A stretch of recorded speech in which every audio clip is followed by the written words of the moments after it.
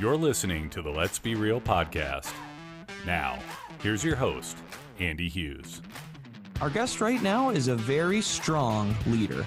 She's the founder and CEO of a company called Strength Leader Development, as well as the new Vice President of Systems and Process Integration of the John Maxwell Enterprises. We're very pleased to welcome Deb Ingino to the Let's Be Real podcast. Deb, thank you so much for joining. How are you? Hey, Andy, I am great, and thanks so much for this opportunity to be able to connect with you. I'm so happy we have this opportunity to talk to you. You put out so much great content with Strength Leader as well as John Maxwell now. First, could you tell us a little bit about yourself and maybe more about your path to becoming the founder and CEO of Strength Leader as well as now the John Maxwell organization? Yeah, well, I'll have to give you the thumbnail sketch of that one. So I was actually born and raised in the Bronx in New York City, and I'm the oldest of 7 kids. But here's the funny thing. I grew up in a 2-bedroom, 1-bathroom apartment in the Bronx. So we had a girl bedroom, we had a boy's bedroom, my parents slept on a pull-out sofa. And I, as I look back today at my life growing up, you know, I was wired very differently. I had very different strengths than the rest of my family. And in the early days, it was really challenging for them and for me because they didn't quite get me. And I realize now that a lot of my need and desire and sort of focus on bringing strong leadership and helping others to reach their own potential, as I think of it, it really started way back then as a child. Of course, we couldn't see it back then, right? But when you look back at the breadcrumbs along the way, when you turn around and you look back, you're like, well, that's where that was leading to. Who knew? So that was sort of my early history. And then I was in the corporate world for about 30 years, 23 of them with one company. And in that company, I had the amazing, blessed opportunity to be able to create startup teams in countries all over the world that now serve customers in 80 countries. And during that experience, Andy, was when my leadership was tested the most and grew the most. So that's sort of how I ultimately decided that I was going to start my own company. I had always wanted to be an entrepreneur. And for me, I just knew that while I loved what I did in my corporate role as the VP of Global Ops for a company here, headquartered in New York, a global company called Marchon Eyewear, I just knew that the part of the job I loved the most, that I lived for, was developing leaders and teams so that we could have scalability in the organization to grow.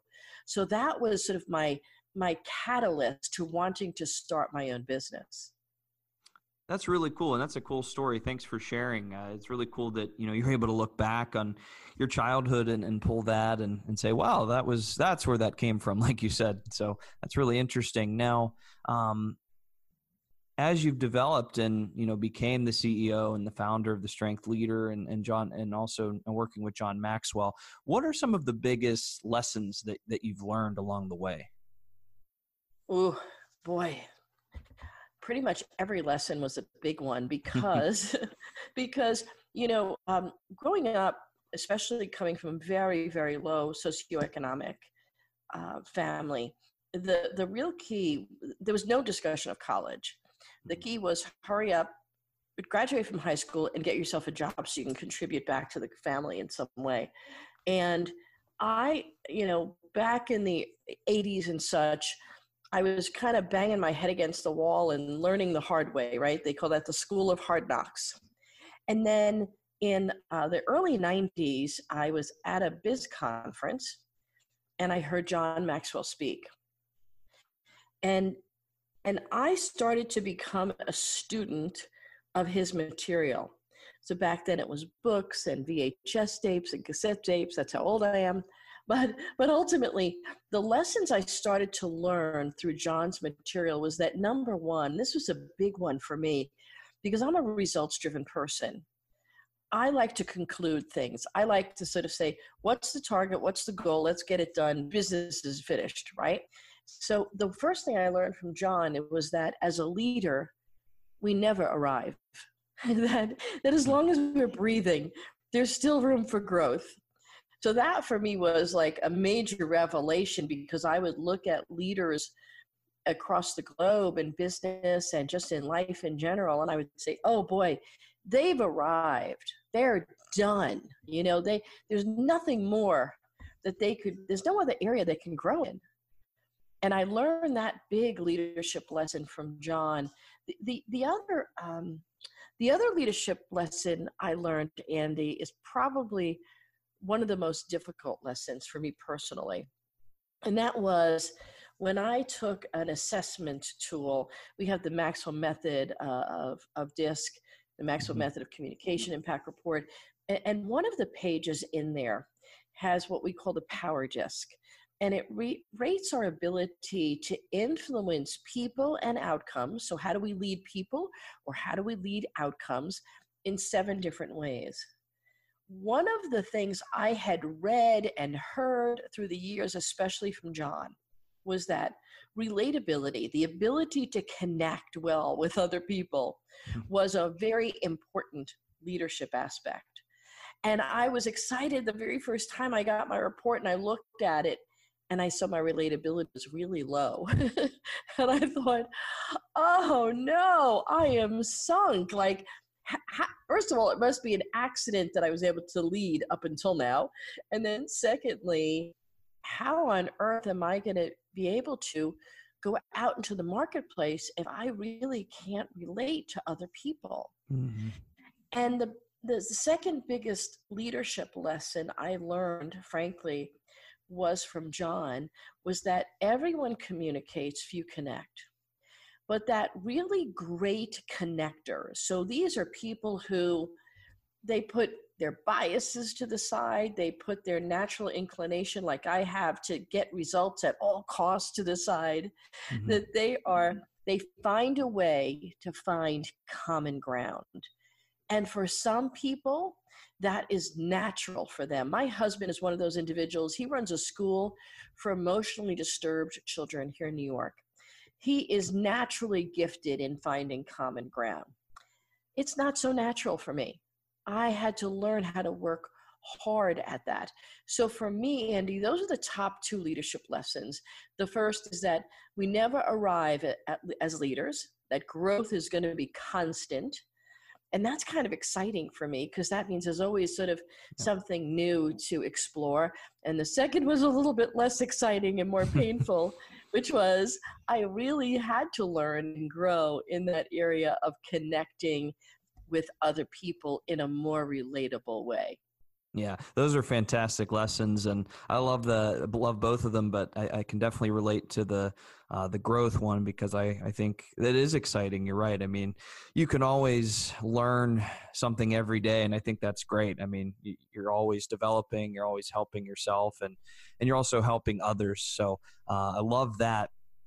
Now, one thing that I love that you talked about on a video that I saw, you talked about this concept of customer service reps versus customer service champions. And I was really moved by this. Could you talk a little bit about that and the importance of not just building customer service reps, but building a culture where you have a bunch of customer service champions? Yeah. Man, you just hit on one of my favorite topics. And it's because when you look at businesses, when you look at, let's use products, let's put services to the side for a moment. But if you look at commodities and products, a product is a product. Like toilet paper is toilet paper, right? So in the world today, the difference maker is going to be things like marketing, pricing, and service. And marketing, that's always a sort of this changing, morphing strategy. Pricing, if we only look at pricing as the way into a market, we are now locked in as either the bottom feeder or the top feeder or somewhere in the middle. But service is the thing that people will pay a little bit more money for, And despite maybe not having the best ads or marketing strategies in the world, when people experience us, if they really see that we are their champion, we're in their corner, that they will do business with us for a very long time. In fact, this came out of when I was working in the eyewear industry. We did ophthalmic frames and sunglasses, but under all these different brands. Fendi, Calvin Klein, Nike, Michael Kors, Disney, so Valentino, Fendi, all these great brands. But the thing that made us very different in the marketplace was the fact that we focused on outserving our competitors. And that strategy helped to grow that business from, when I started with them, probably about $45 million in business. And when I left them in 2011, close to $600 million in business. And it was because that marketing strategy, and the CEO at the time, Al Berg, said customer service has to be one of the foundational pieces of this business for it to grow and be successful. And I saw the fruit of that. I helped drive that growth and that strategy. And since then, I have become such a strong advocate to my clients and to the world about great client service, great client support. It's not about what can I sell you. That'll come as long as I first start with how can I serve you. And when we come at business from a place of servant leadership first, and then what and how can I sell you? It's not let me sell you on what I need to sell because today's the day we have a special price, or I get a special commission, or I get a special sort of gold star. It's tell me more about what you need, what your business needs. And if I have something that will serve you in that way, man, I can't wait to tell you about it. That's awesome. Yeah. And I think that's really important too, is really listening and identifying what the needs are, what the customer wants, what they need, and really focus on that customer service experience, because that could really turn things around, especially if it's maybe their first time reaching out to a company and you have that wow customer experience. They're going to remember that. And on the flip side, they're also going to remember if it's not good. So that really just reinforces how important it is to have those customer service champions. Can I use a quick example for you? Absolutely. We love examples. And, I would love to say this was brilliance on my part, but this was more accidental on my part. When I first launched into my business, and this is true, I think, for any department or any company, any size business, I was really trying to see how can I differentiate myself out there, because no one really knew me, So what I did was in each proposal, and I still do this today, that I have on the bottom of every proposal I send, it's what I call my integrity in business statement. And it reads, if for any reason while doing business with me, you become dissatisfied in either how I'm serving your organization or the way I'm serving your organization, you let me know right away and I will change it. And if I can't, I will refund your money in full. And that one statement in the beginning, because again, no one really knew me, but it was putting my money where my mouth was, right? It was saying, hey, I feel so strongly that I will so overserve you that, you just know that if for some reason you're not happy, I'll give you all your money back. Like, I have no problem with that. And that was such a difference maker, Andy, as I was launching out, and clients that had been doing businesses with very large organizations like a Dale Carnegie started to say yes to me instead, because they knew there was zero risk. And how courageous of someone to say, yeah, I'll eat all the cost if you're not happy. And you want to know how many refund checks I've ever had to write? Zero. That's what I thought. Because when you come at it from a focus of I am your champion, I'm in your corner, I will so exceed your expectations not because I'm trying to show off or I'm trying to not have to write your refund check, but because it's the right thing to do, people absolutely respect that and respond to it. And I have had clients now since 2011 because of it. That's awesome. Yeah, I absolutely love that. That's a great story, great example that you presented. So thanks for sharing that. And one of the other things that I know is one of the things that you like to talk about is, and I love it as well. You talk about how people need to lead with strengths. And I think this is really important to, if you have a team, focus on the strengths of the team and maybe look at each individual, see what their strengths are. How important is that in order to lead a team and, eventually lead an organization? Yeah. I will say that it's very interesting to me. I'm a great observer of history, and especially of very successful people in history. And they lead very differently. Like Winston Churchill led very differently than Abraham Lincoln. Okay. So let's just use those as two examples. But both were immensely successful. And it's because they took their natural area of giftedness, and instead of trying to be like somebody else, they became the best version of themselves and brought the full velocity of their own strengths to what they did. So with Abraham Lincoln, it was sort of this quiet, strong, but very seemingly reserved leader who, once he dug his heels in on an issue, was unrelenting. Winston Churchill was very different. Winston Churchill led in a very overtly strong way. And the times, actually, if you think about it, during World War II, it required that of him. He needed to be able to have that strong presence that gave people confidence.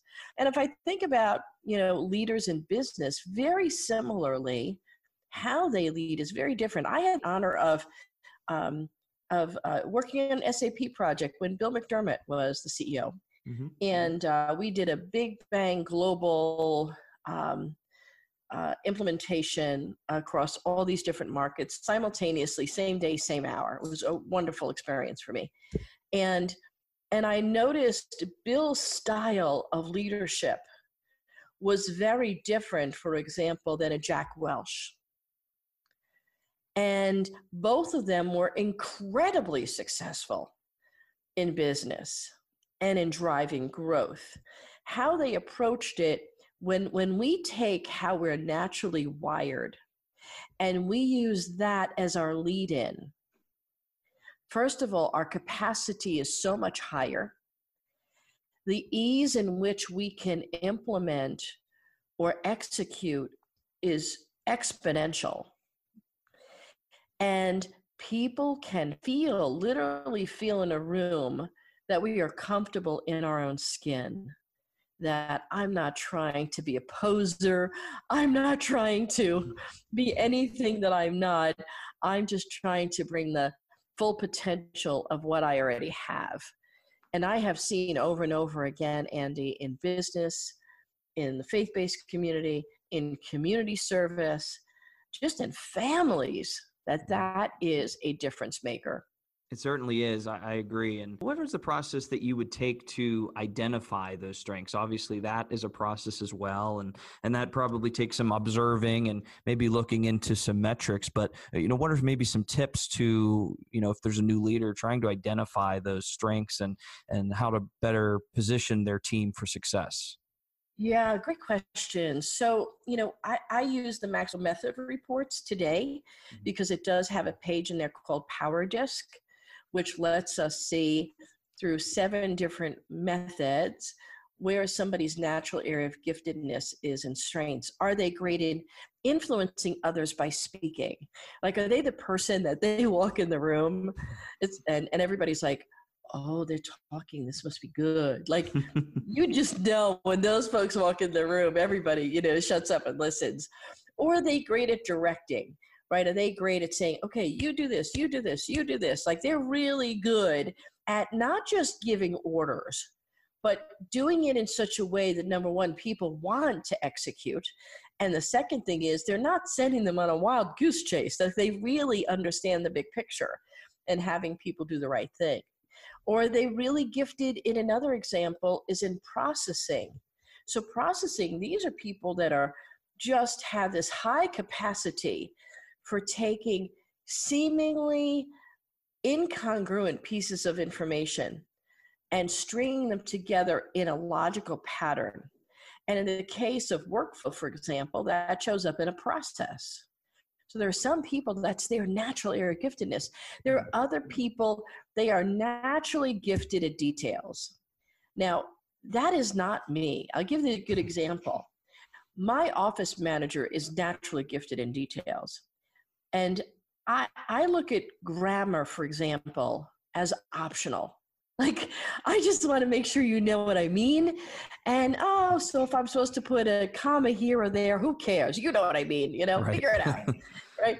But Brenda is so naturally gifted in details. So I hand off what I write to Brenda, and then she makes it grammatically correct. So that this way, the reader doesn't have to think too hard as they're trying to read through it without commas and periods and exclamation points and such.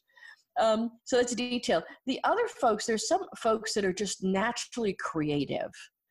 They are gifted in the area of either create something that doesn't exist today, or taking pieces of things that already exist today and recreating it into something magnificent. I mean, that really is an area of giftedness. There are other people, they are gifted. I have two more for you. They are gifted in that area of persistence, that they are like a dog with a bone. They will not give up. They will keep at it. They will find a way through it, around it, underneath it, blow it up. Whatever they need to do, they will persist through it. And then the other area is relatability. That's what I spoke about before, that there are some people that are just naturally relatable, that you meet them, and these are the folks that if you're online, let's say you're online at a Starbucks, and you see a complete stranger talking to the person in front of you, they're probably naturally gifted in relatability, that person in front of you. They literally give off the vibe, if you will, that, hey, I'm a nice person, I'm open, come talk to me.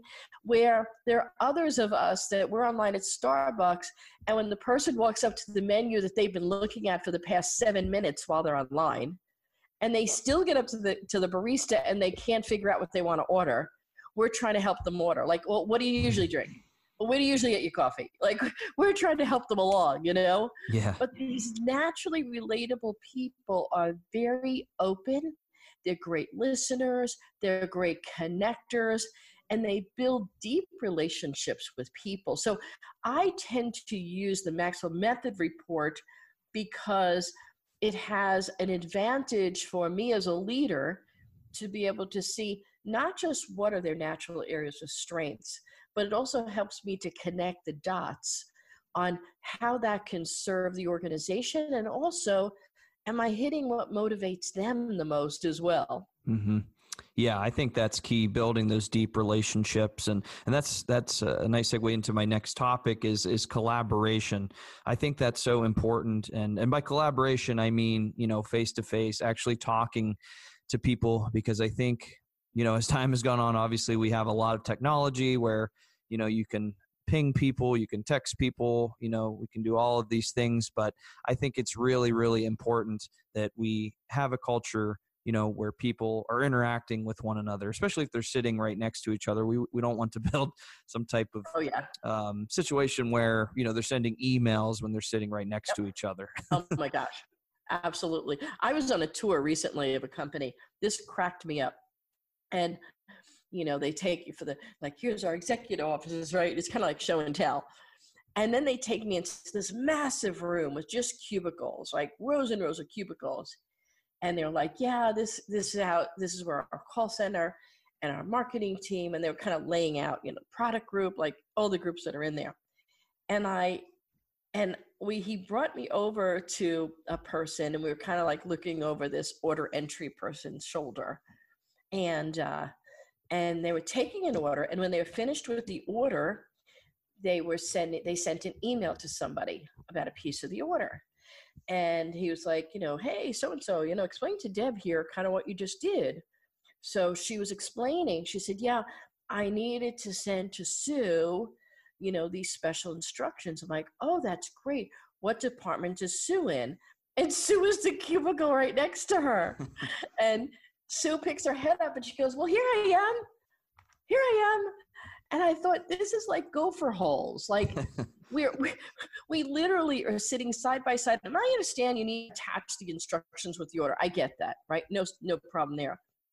But when our primary method of communication has little human interaction, we're not building connection. It goes back to that book that I said, John wrote, Everyone Communicates If You Connect.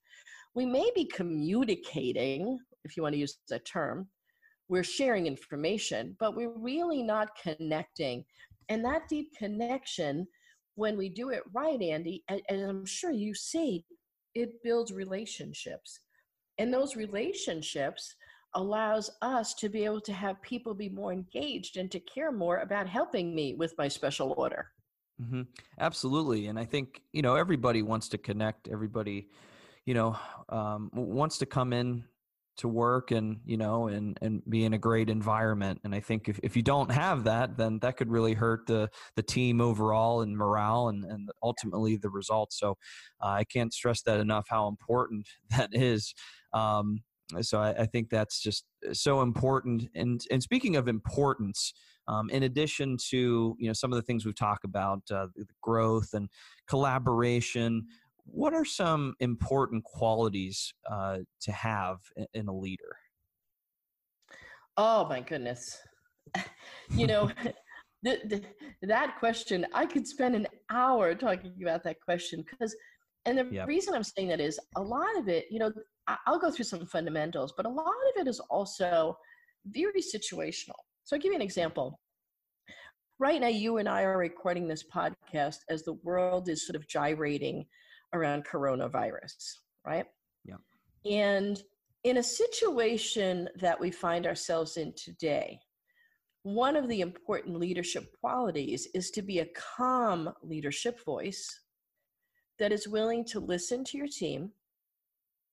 And sometimes in listening to our team, they're going to have what we might judge to be unrealistic fears. But it's still their fears. So in a situation of this type, it may require that a leader is a much better listener. Mm-hmm. In a situation of, if God forbid, Andy, you and I are in a room together, conference space, and there's a fire, I don't know that I need to worry about your fear. I need to get your neck out of that room as quickly as possible. Right. So I will yell, I'll scream, I'll drag you if I need to, right? So you need a more command leader. So circumstantially, certain circumstances do require a little bit higher level of one competency versus another. John Maxwell actually wrote a great book called The 21 Indispensable Qualities of a Leader. And I'm just going to read off a couple of them to you, because the very first one, if this one isn't in place, the others really don't matter.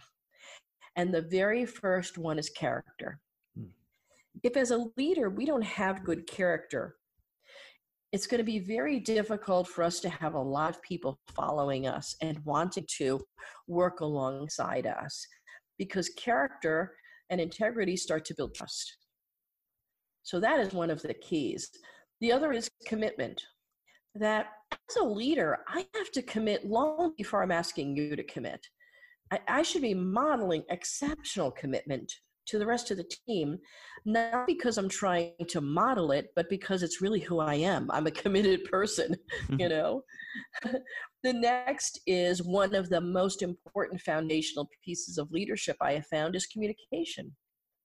Because if we cannot effectively communicate, and I don't mean sending text or, sliding into somebody's DMs or sending an email, I really am talking about being able to connect with another individual. If we cannot do that effectively, it is going to be very challenging for us to be able to lead effectively. And there are others like, whatever competency. So if you're a subject matter expert in an area, there's a level of competence as a SME, you and I have to build up. And if we don't build it up, sometimes it can become really awkward for us to try to lead people in that direction if they don't feel that we're as competent as they are in that area. And a couple of others of my favorites, like I said, listening is an important, but one of the most important ones is teachability. It goes back to what I said earlier about one of my first leadership lessons, was that as leaders, we never arrive. If we really want to aspire to the highest level of leadership potential that we have personally, that our ability to be teachable and to keep learning allows us to keep leading. And, there should always be a yellow sort of flag in our mind if we're trying to lead people, but we're not also learning alongside them in some way, shape, or form. Yeah, I love that. I think, you definitely have to continue learning as the leader as well. I absolutely love that message. Now, you brought up the coronavirus, and I think this is actually an interesting discussion because also, you talked about those important qualities. I think in an environment where we're seeing a lot of, some companies are moving completely work from home. There's some schools that are moving completely online. Making that connection is a little bit different when, you're not going to be, in a room with somebody, or, you're not going to be in the same office in that type of environment. That kind of throws things off a little bit because, you're just so used to that, but there's not really a handbook for these type of things because this is kind of a new thing that we're going through right now with the coronavirus and the unknown of what's going to happen with it. But as a leader, I think you do have to be a little bit more creative and try to do as much as you possibly can in a virtual environment to create those connections. Yeah, I love that you said that. I think it's creativity for sure. It's also intentionality. Yeah. We have to be much more intentional. And I'll use an example. On September 11th, I was working in my office and, everything in the world changed at that moment. We had a design center in New York City in Manhattan. We had people that were in and around the Trade Center. I had family members that were in and around the Trade Center. And I had word that a cousin of ours, my husband's cousin, firefighter, no one had heard from him. And all this was happening, and we had employees that were flipping out, of course. We had employees that lost family members during September 11th. And it was a tough day. And, we ended up, of course, letting team members go. And there was, like, go home, go be with your family. And I'll never forget this moment, Andy. This was a huge leadership lesson to me. So throughout the day, I was trying to be that calm leadership voice in the organization, sympathetic, listening. Meantime, I had a 13-year-old daughter who was flipping out because her school closed, and I had to have her go to a neighbor's house. I had my husband, he runs a school. He couldn't leave his school because he needed to make sure all the children got picked up, right? And meanwhile, we're getting word that we can't find my cousin, the firefighter. And it was about 7:00 at night, and we're getting ready to close up. And I walked by the CEO's office, and I was getting ready to leave. And he called me in, Al, and he said, "Hey, Deb." Like, "Yeah, you heading out now soon?" And he said, "Yeah, soon enough. He goes, "How you doing?" And I said, "No, I'm good. Everybody's gone. Everything's under control. Orders, customers. I started rattling off the business stuff, right? Right. And he said, "No, Deb. How are you doing?" And I stopped, and I was like, tell you the truth, I'm a little concerned. We can't find my cousin. Trying to find him. We don't know what's happening. Where, communications were down at that point. We didn't really know it, and ultimately he had passed away when he went into the buildings. And But it was at that moment I realized that as leaders, sometimes in difficult situations, like right now what we're experiencing with the coronavirus, we have people that are working remotely. And we think that sending emails and text messages is staying connected. I encourage every leader today that I speak with, pick up the phone and call your direct report. Call each of them, check in with them. Hey, how you doing with all this? Just ask that question. How you doing with all this? Sometimes there may be a need that they have that you can help fill. I had somebody I was on the phone with yesterday, and it was an HR director for a very large organization in the Midwest. And when I was on the phone with him, he's like, oh, I'm doing all right. You know, he goes, I got to tell you, the most frustrating thing for me is, you know, I have my 76-year-old dad who lives alone, and I'm trying to figure out how to, you know, how am I going to get over it? I got to get food in his pantry, you know, like, you know, he's panic stricken. I got to get food in his pantry. So I'm like, well, you know, let me have my admin kind of work up and see what delivery services. I know I use one here in New York. Maybe there's some delivery services. You could just kind of go online and place an order and have it delivered. I'll have her send you a list. Totally outside of the scope of what our conversation would have been. But that was a need he had. That was an overriding concern on his brain. It was well worth taking time out to do. Absolutely. Yeah. I love that. And yeah, it's so rewarding to, you know, to see that reaction. And I've actually had that same experience where I'm like you, when somebody asks like how I'm doing at work, I start naming off like things about work. And then they say, no, how are you doing? And, you know, then, you know, I get a little bit more personal. I think that is great to do as a leader, because, you know, it really shows that you care about the person, and, you know, you really care about what they think about, you know, whatever it is. So love that example. Thank you for sharing that. Now, last thing I wanted to talk about, obviously, you know, you're Vice President of Systems and Process Integrations of the John Maxwell Enterprises. We had the chance to talk to Mark Cole on this podcast recently. What has your relationship been like working with Mark, and also John, obviously, as well? I know John Maxwell has been played a big part in your life. What has your relationship been with them? Oh my gosh.